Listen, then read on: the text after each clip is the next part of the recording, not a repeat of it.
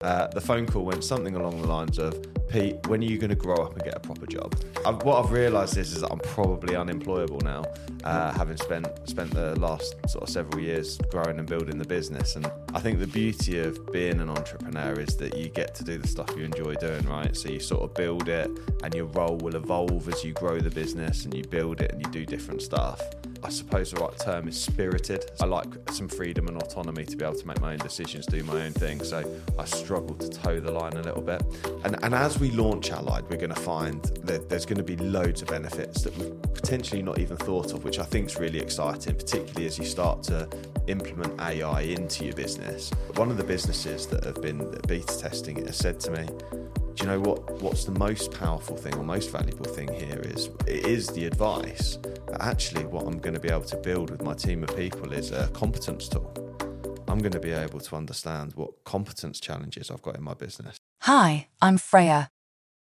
Welcome to the Skynet Chronicles, Business in the AI Age, the podcast that dives deep into the world where artificial intelligence meets business. Join us as we explore the latest trends, challenges, and opportunities in this ever-evolving landscape. From innovative startups to established enterprises, we'll uncover the secrets behind the successful integration of AI technologies. So grab a cup of coffee, sit back, and get ready to unlock the mysteries of business in the AI age.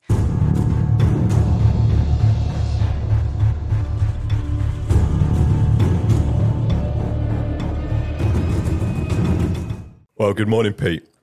We're thrilled to have you with us today. Describe your current role at Flagship Partners. Oh, awesome. So I'm like, I founded the business in 2018. I was going to go with something funny then, and I thought maybe I won't. But yeah, I founded the business in 2018, and my current role is entrepreneur, leader, managing director. Some people go for the CEO thing. I've not gone for that yet. Maybe one day. Maybe one day. Yeah. And how long have you been running Flagship? Yeah, sure. So I started the business, like I say, in 2018, but I didn't work fully. I was sort of building it up while still working in a corporate job. And I managed to get the confidence up to leave that role in March 2019. So nearly a year later. Wow.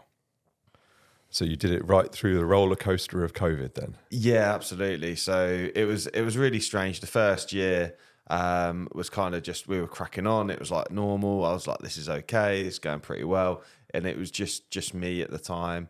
Maggie, my wife, she joined me later and she started doing some first aid training and that kind of stuff. So we didn't have any employees as the world went mental over COVID. But it was a real challenge once that happened. And we just were told to stay at home. And I was like, oh, my God, what's going to happen really? But it did give us an opportunity to evolve the business into something which was more sustainable. So it's had its blessings, whilst they were very disguised at the time when the whole world fell apart and I felt quite scared. In fact, I actually remember my dad ringing me.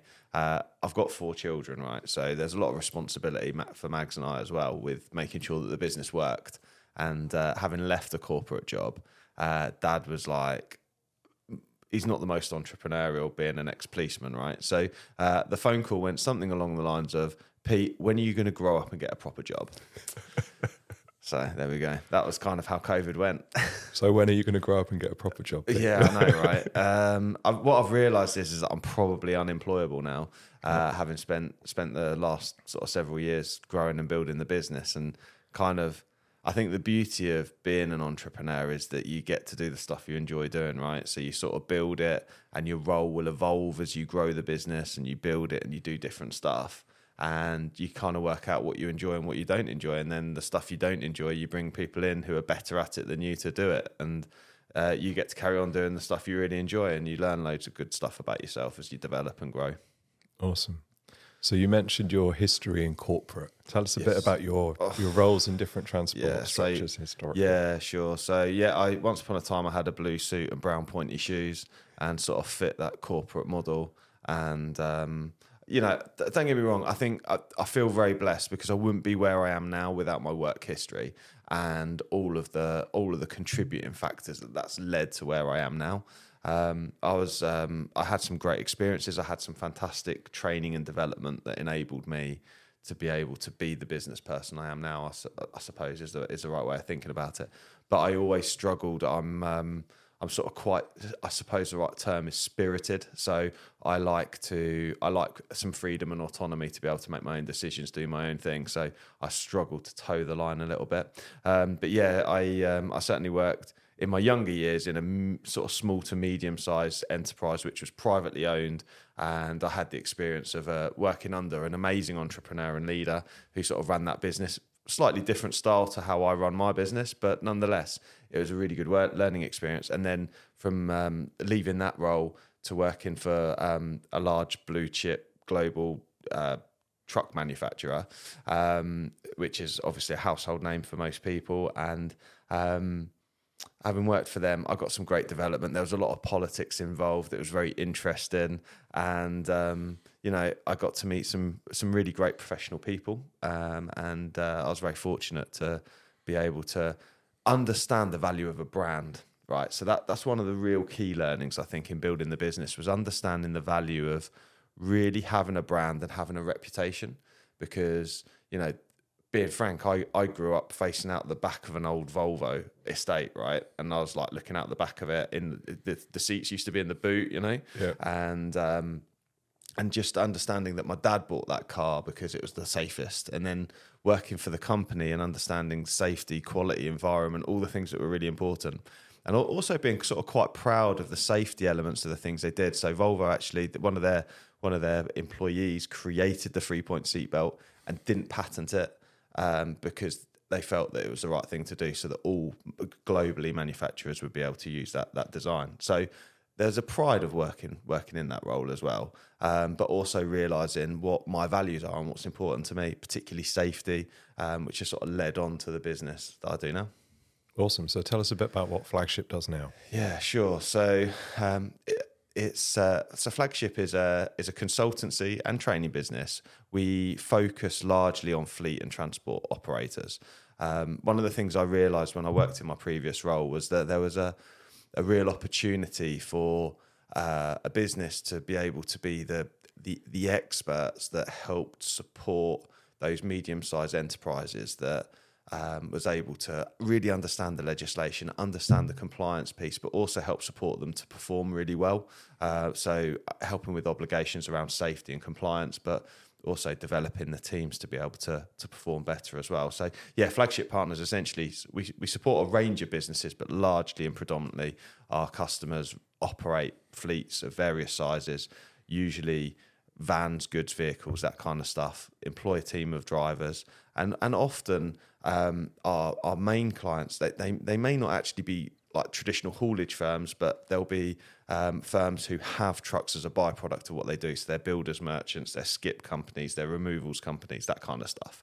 And I love working with them. They're fantastic businesses. They're often family owned. You've still got the business owner working within the business who's a key decision maker, which I like, because I like to be able to not have to deal. One of the things I learned was that I like to be able to deal with decision makers and just make things happen and help support that business from a developmental point of view without having to, I don't know. I think my theory was always like do something and ask for forgiveness after when I worked in in sort of bigger organisations. As opposed to the standard corporate consensus-based decision making where 60 people need to sign off on anything. Yeah, exactly. And I find that a bit tedious. Yeah, just a bit. Yeah. So what are some of the biggest challenges that fleet operators have? Wow. So yeah, that's a great question. There are some real challenges. Okay. So essentially, when people run HGVs, for example, so many people listening to this won't have sort of come across this well before, but people or companies that run goods vehicles, they have to have this thing called an operator's license. So any vehicles that are over 3.5 ton, which is sort of a standard van size, they have to have this operator's license, which it in itself, very similarly to health and safety law that affects all employers in the UK, the vehicle operator licensing involves the transport operators, and there's loads of obligations that they have. They're regulated by the Office of the Traffic Commissioner, and that's under, that's seen by the DVSA, who are essentially like a form of traffic police, I suppose, who help ensure that standards are maintained within that industry. So they can stop vehicles roadside. They look after MOT testing. So when you go and get your car MOT'd, it'll be tested at a DVSA approved centre, but usually it'll be an employee of that garage that will test it. Whereas with commercial vehicles, larger commercial vehicles, they're actually tested by DVSA examiners. Wow. So you can't do that privately. That's something that's then done by the DVSA. So they manage all of that testing regime. So essentially, there's a whole heap of compliance that operators have to do around, firstly, the maintenance of vehicles, making sure they're well maintained and that they're roadworthy, and then the other one is around drivers' hours and managing what we call the traffic side of their business, which is making sure that drivers are doing the things they should be doing and that they're working within the hours. There's a sort of EU directive that came over and then was accepted into UK law when we left during Brexit, and it's quite complex, which I guess kind of leads on to where we're going. So are you comfortable talking about the membership package that you're developing at Flagship? Yeah, sure. So one of the things when I launched Flagship was that I realised that ultimately, as a consultancy and training business, we trade time for money, so to speak, in that I have experts that I employ that will help businesses with a range of stuff, whatever they need: policies, procedures, other consulting work, auditing, risk assessments, whatever it may be. But ultimately, with the membership service, I recognise that as a small business, I faced a challenge in that our larger competitors had a national geography. They were able to support operators on a national basis, which was something that I'd struggled to do as an organically growing business. So I started to think about how I could launch a membership platform. And one of the things that I realised was that the competitors that have got a membership platform, they have call centres and those kinds of things, which are quite expensive to run, which I guess led us to having a conversation around how we could enable advice and give good quality advice, but utilising AI. So we're mentioning Allied by name now then. Yeah, let's go with it, right? Awesome. So tell us a bit about the Allied application. Sure. So essentially Allied is our application that underpins the membership service that we're launching in 2024. And Allied is a very exciting advice service, which is available to our members, where operators will be able to go on, they'll be able to log in and they'll be able to ask a question related to operator licensing, health and safety and employment law, and they'll be able to get a great quality answer back, which you already know this stuff because you helped build it, Tim. Well, I did, but so how does that differ from just somebody going on and using ChatGPT? Yeah, it's a good question. So what was really important to me when we started to sort of build Allied and we're having those conversations, I think the most important thing is that it's really important. So reputation in my industry is everything. And if we start giving poor advice or irrelevant advice, that will naturally really impact our brand and our business and reduce the trust. And over the last few years, we've really worked hard to build the trust and build the reputation that we've got. So what Allied does, which is slightly different to ChatGPT, is that we've set essentially guardrails around the advice that it gives so that I know it is only using reputable resources to be able to provide the advice, which I think is vitally important with any type of advice service, to make sure that we can really stand on the advice that it offers. Yeah, I agree completely. I think we've seen quite a lot of developments where people are using ChatGPT or other basic chatbots connected to some sort of retrieval augmented generation, where they're able to use knowledge bases, but they're still using these chatbots that are prone to hallucination. You ask them a question, you get something incredibly elaborate back that isn't necessarily reflective of the sources, and how you control that and make sure you're getting something that is bang on, backed up by the sources, is critical. Mm-hmm. So I know we've had quite a lot of fun building out what are those reputable sources, how do we get the information from them, how do we store it in bite-sized chunks so that we can make sure they're fed back in, and how we guarantee the sources are shown back to the user when they ask a question. So no matter what question they ask, it either says, that's outside what I'm permitted to share, or it lists the sources it's got the information from so that they can click through and get further information from a reputable source. Yeah, and I think like you say, that's absolutely vital, because with any sort of advice line, for example, one of the challenges, so I have a bit of a challenge around that being manned by a person, because ultimately, as we all know, the psychology of people can be quite challenging. Now, I'm not knocking the experience and the learning that someone on the end of the phone may have when they offer that advice. But one of the things is they have all these filters and belief mechanisms and this sort of stuff about right and wrong and whether they agree or disagree. But also, I fundamentally believe that people only have a capacity to remember a certain amount of stuff, and then there's also this ego thing around what are they willing to go and look up to be able to help support. So there's lots of complex stuff going on when people answer a question that they're asked, whereas with AI we're able to ensure that we've trained Allied to be able to ensure that there's no like human element where it's interfering with the information. We're guaranteeing, this is the information you need, and here's the reputable resources. You can go and do some further reading, but essentially this is your answer, and we're really confident that that's the right answer for what you need at this stage. Now, obviously, there's a way you're able to reword the question and have a bit of a play and ask stuff and explore and expand, and you'll start to get a different response. But essentially, we're able to now offer this really exciting ability to be able to answer pretty much any question that you may have around the compliance element of running your business, which is really, really powerful, and also very quick as well. So that's the other thing, is that you literally can just log in and ask the question. There's no delays whilst you're waiting for somebody to answer the phone. There's no I'll ring you back. There's no having to ring and I'm just gonna you can hear the gears crunching while they're looking up the answer absolutely, to tell you. Yeah, so ultimately someone's going to be needing some support. They might need to go through an authorization process with their team leader, particularly if they're training, those kinds of things. Whereas here we've just got this immediacy of information that's sort of straight away available to users.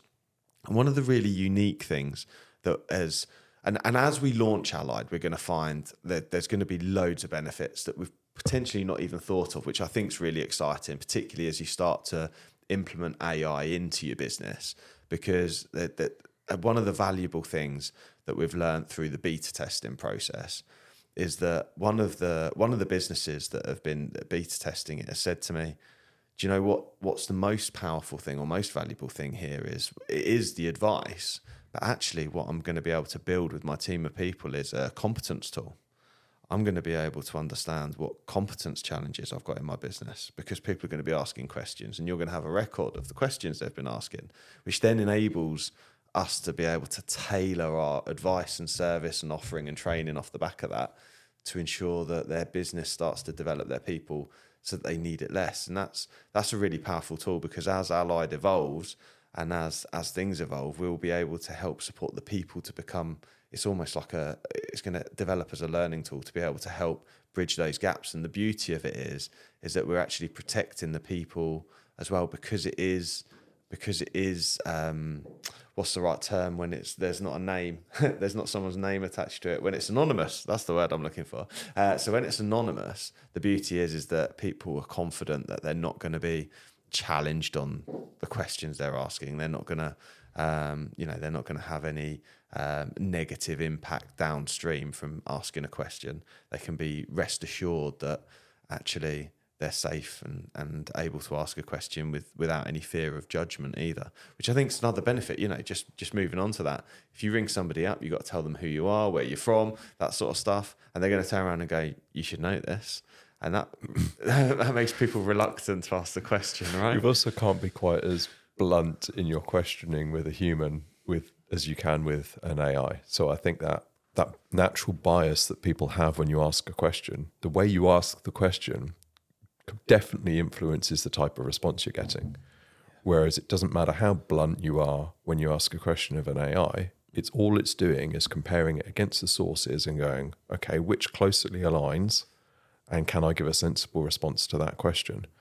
So that for me is brilliant because I can be quite blunt, quite forthright, and that's why I'm probably better talking to a computer than a person most of the time. Yeah. But when we're looking at tools like Allied, it gives such a benefit in uplift that it doesn't matter what you ask, how you ask it, you're still going to get a genuine, valid response back. And yeah, it's anonymous. And yet at a company level, we can still see the activity and help direct their training patterns off the back of that data set. Yeah, absolutely. And that intelligence is going to be really, really valuable, because what we're going to be able to see is the shortfall in knowledge retention from training received. There's going to be so much data we're going to be able to gather off the back of that in a way that you couldn't by old means at all.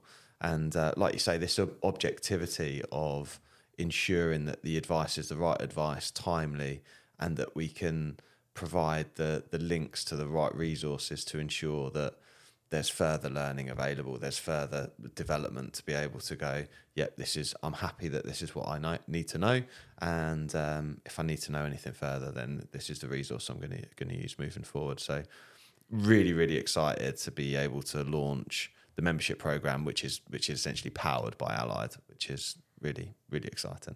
Absolutely, it is. I think as we've gone through the beta testing, we've discovered almost a new need that we didn't know when we were speccing out how we were going to develop it, which is how we track questions that are asked that we don't have answers for, and how we then ensure that we're getting the right reliable sources to meet those questions. Because our initial data set was incredibly limited, so it was brilliant at asking employment-related questions, but was rubbish at transport. And as we've extended the sources over time, we've done that in a way where it's quite manual. But what we're moving towards now is an automated understanding of, okay, where are the gaps? Can sources be automatically identified that might be a good, reliable fit, reviewed by human, and then added in so that we can continuously increment the knowledge base to fill the gaps? I think that's something that we hadn't considered, and we certainly hadn't talked about when we were talking about what's possible. And I think again, there stands something that's really, really valuable, because we can also, differently to a call center or differently to ChatGPT or to Google, we can review the quality of the answers that have been provided, and we can do further education on Allied if we need to. But also we can, like you say, we can start to really ensure that there's as it evolves, as changes happen, as best practice evolves, because naturally it does all the time, we can ensure that the most relevant, most up-to-date information is readily available, which sometimes can be challenging because, when you have people, sometimes it's hard to turn people from analog people to digital people, and you don't know whether you're talking to an analog person or a digital person when you're asking them questions and advice, right? What version of that advice are they working on, right? Do they understand They're the still latest working off version? 1989 version? Potentially. Yeah, potentially, right? They're and that's the issue, isn't it? There's this sort of fallibility around knowledge, and I think it's really exciting because one of the things is the landscape evolves very quickly, best practice evolves very quickly, and we're going to be able to ensure that everything that's provided is as up to date as absolutely possible, and also there's that element of you've still got a human there who's reviewing everything to ensure that actually it's the right information that's being sort of fed. So very exciting. Feeds nicely into ethics. So ethical considerations of deploying AI to answer questions where currently it's people's jobs. Yeah. What are your thoughts? Oh, that's very interesting. So I think there's the way I see it is that we should liberate people to be able to fulfill their potential, and sometimes that might not be in the existing role that they have, and as people we need to evolve and we need to evolve the way we work, and essentially when we look back 100 years, 200 years to Industrial Revolution, that old model of having a business owner who employs a load of warehouse or factory workers, and he sweats his people, and they do that work. And I know that was very sexist in the way I said him, but ultimately it would have been largely at the time.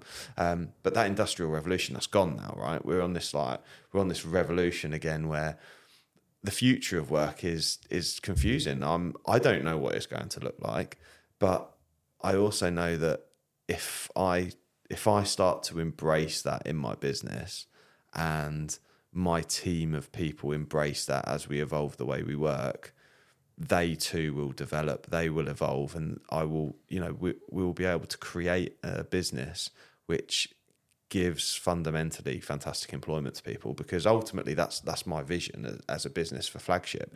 We support companies to be safer, to be greener, to be greater employers, and enabling them to perform better will improve the quality of the roles they then offer to people.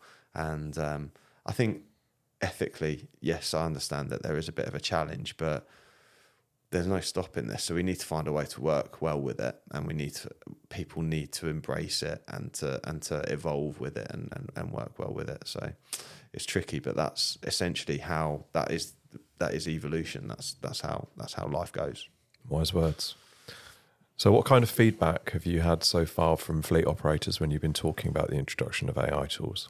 So it's been overwhelmingly positive, which is really exciting. And we've had a range of fleet operators who have been accessing it, with all the way from sort of very small operators to some national fleets who have been helping us test the service. And as I said before, there's been some unintended positive consequences that we didn't realise we were going to get, which often happens when you start to push the boundaries of what can be achieved. And that's exciting too. But yeah, overwhelmingly the feedback's been really positive. These are stakeholders who already use advice centres elsewhere, so they're being able to directly compare it with other options that are on the market. And the feedback's been really positive thus far. So it's very exciting. Fantastic. So 24 is going to be a great year for Flagship. Yeah, absolutely. So I've set a target that we're going to sign up 10 new members per month over the coming 12 months in 2024. So aiming to have 120 members by this time next year, which is very exciting. I think we'll double that. Well, it'll be amazing if we do. For now, maybe I'm being a little bit conservative, but we'll see how it evolves over the year. But it's very exciting. Fantastic. So how do you foresee AI transforming the field of transport training? Wow, it absolutely is going to transform the world of training. So, and I think Flagship Partners, our relationship with AI isn't going to stop with Allied. I think it's going to develop over time. And as we recognise new opportunities for learning, we'll implement that. But ultimately, yeah. So it's. I think the thing with training is that the beauty of AI is that it can evolve the questions that it asks based on the responses, which in a way, classroom training can be quite challenging, because you lump 20 people into a room, for example. And I'm not saying this is the wrong thing to do, because it is something that we do on a regular basis, but we lump people into a room together. And ultimately, some of that learning will come from the instructor at the front of the room, and some of it will be from the lived experiences of other people in the room. Now, one of the challenges AI won't be able to replicate is that group learning element. So I think there's still going to be a place for that, but I think it can be supported by AI, which will be able to offer a more tailored approach to the individual. And based on my personal learning and development, where I've studied NLP and as an NLP master practitioner, I fully understand people learn in various ways, they process information in various ways, and what happens often is trainers and instructors, whilst Flagship endeavour never to employ instructors in this way, but some can be a bit one-dimensional in the way they deliver training. I believe that AI will be able to recognise someone's learning style, it will be able to ask them questions, and it will be able to tailor the learning content to the individual, which will be really, really powerful. And I think that will benefit people longer term once they start to implement AI from a training point of view. I don't know what that looks like yet, but I'm looking forward to thinking it up over the next 12 months. I don't think anybody knows what it looks like. I think it's moving so quickly. Right, you dropped a little bomb in there of NLP. So tell me about your NLP experiences so far. Right. Okay. Yeah. So where do I And start? for some people, we better spell out that acronym. Yeah, sure. So, NLP is short for neuro-linguistic programming, and one of the things one of the things that I've learned over my time with NLP is that I've gone through this process where I experienced breakthrough coaching, and then went on and carried on doing the training myself to then enable me to go and do breakthrough coaching with other people. Now, essentially, it's changed my life. What happens is over time we create essentially our map of the world, right, as people, based on the experiences we have. A range of stuff affects that. It will be the experiences we have as young people, parenting, friends, all of the stuff that goes on around us, our education, and then our capacity to learn as well. And what happens is we start to make decisions around the world around us. We make decisions. We see the world a certain way based on this programming that we get, almost like a computer. We become programmed. And certainly, I'm not ashamed to say that in my evolution, I used to think things like you had to work hard to make money.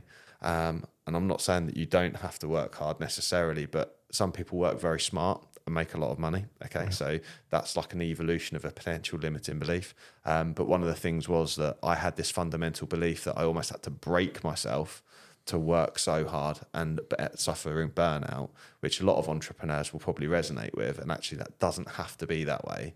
You don't, the wearing your burnout as a badge of honor is not a thing that you have to do. You mean you don't have to work 70-hour weeks? No, absolutely, right. So that was something that I sort of was able to sort of break and remold and sort of work around as well.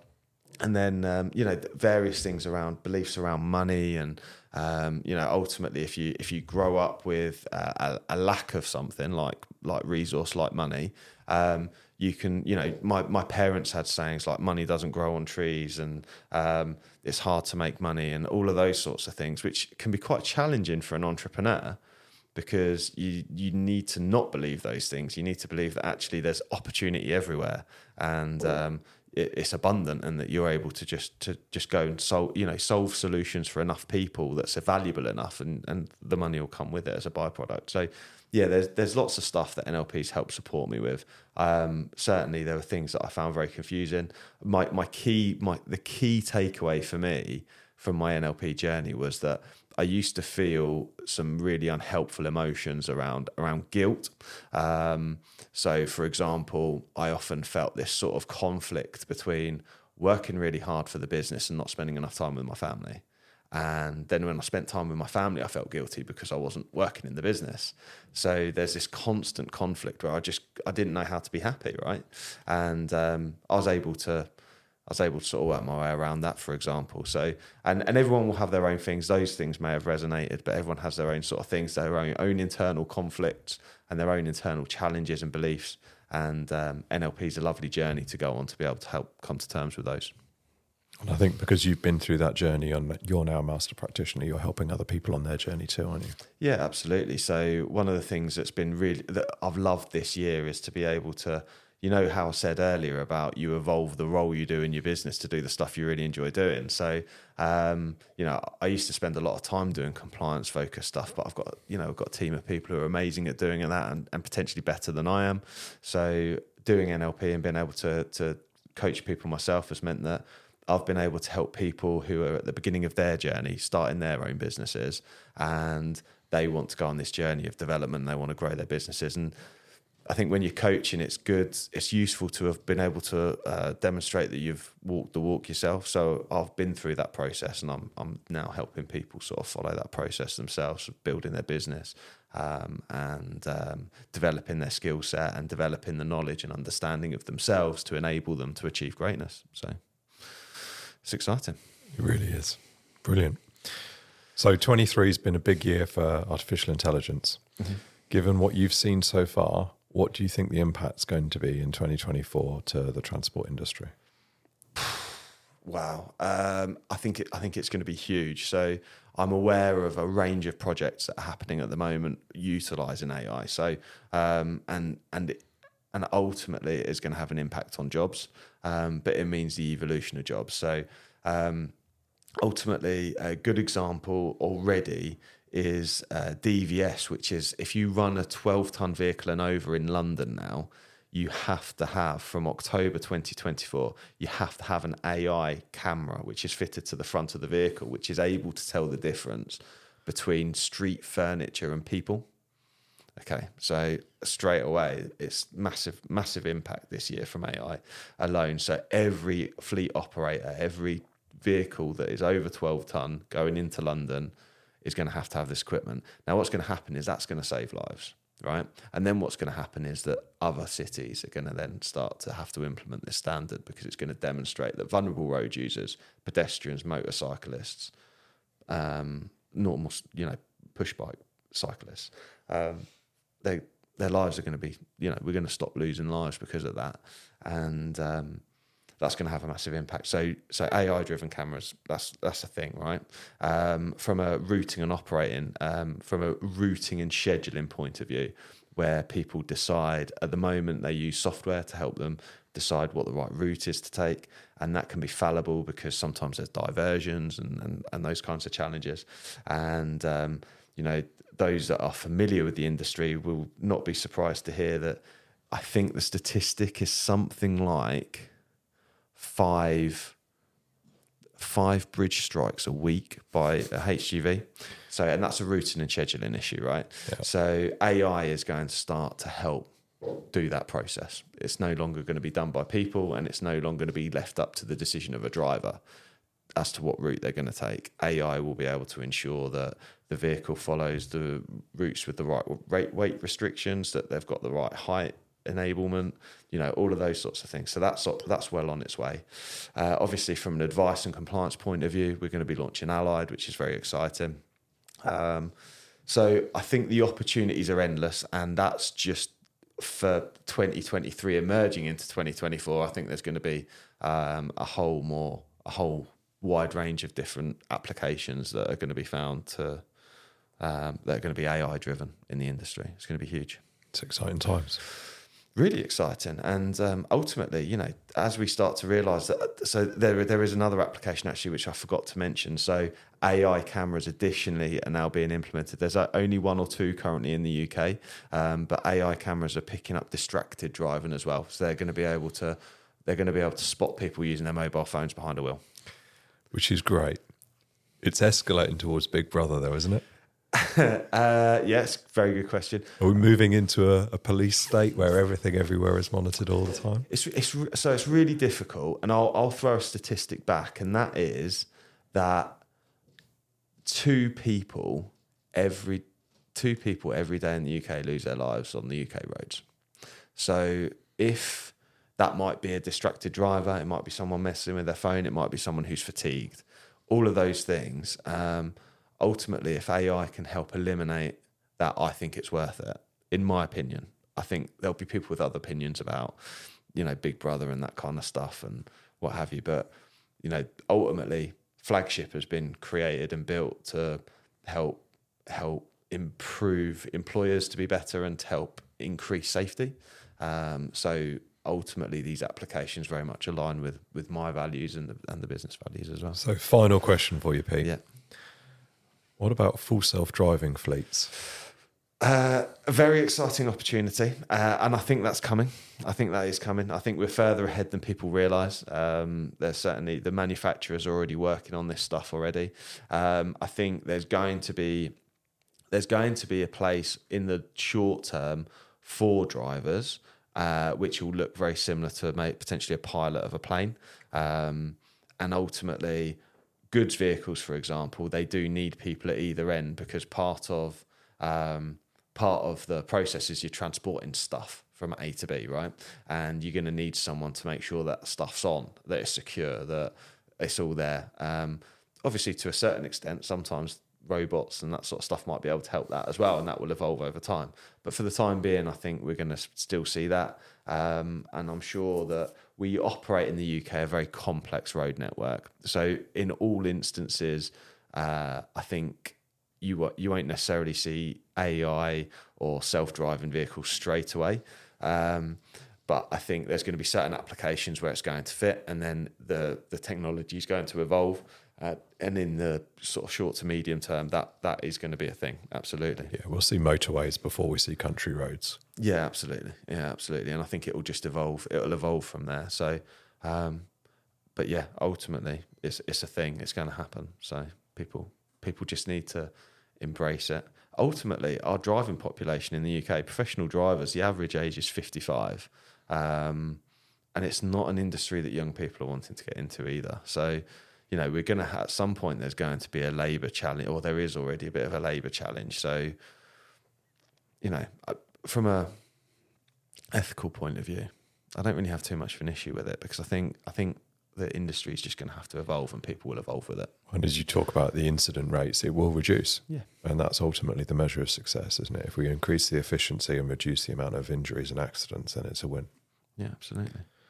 Awesome. Well, thank you very much for your time today, Pete. It's been a pleasure. Thanks for having me on. I've really enjoyed it. So thank you very much.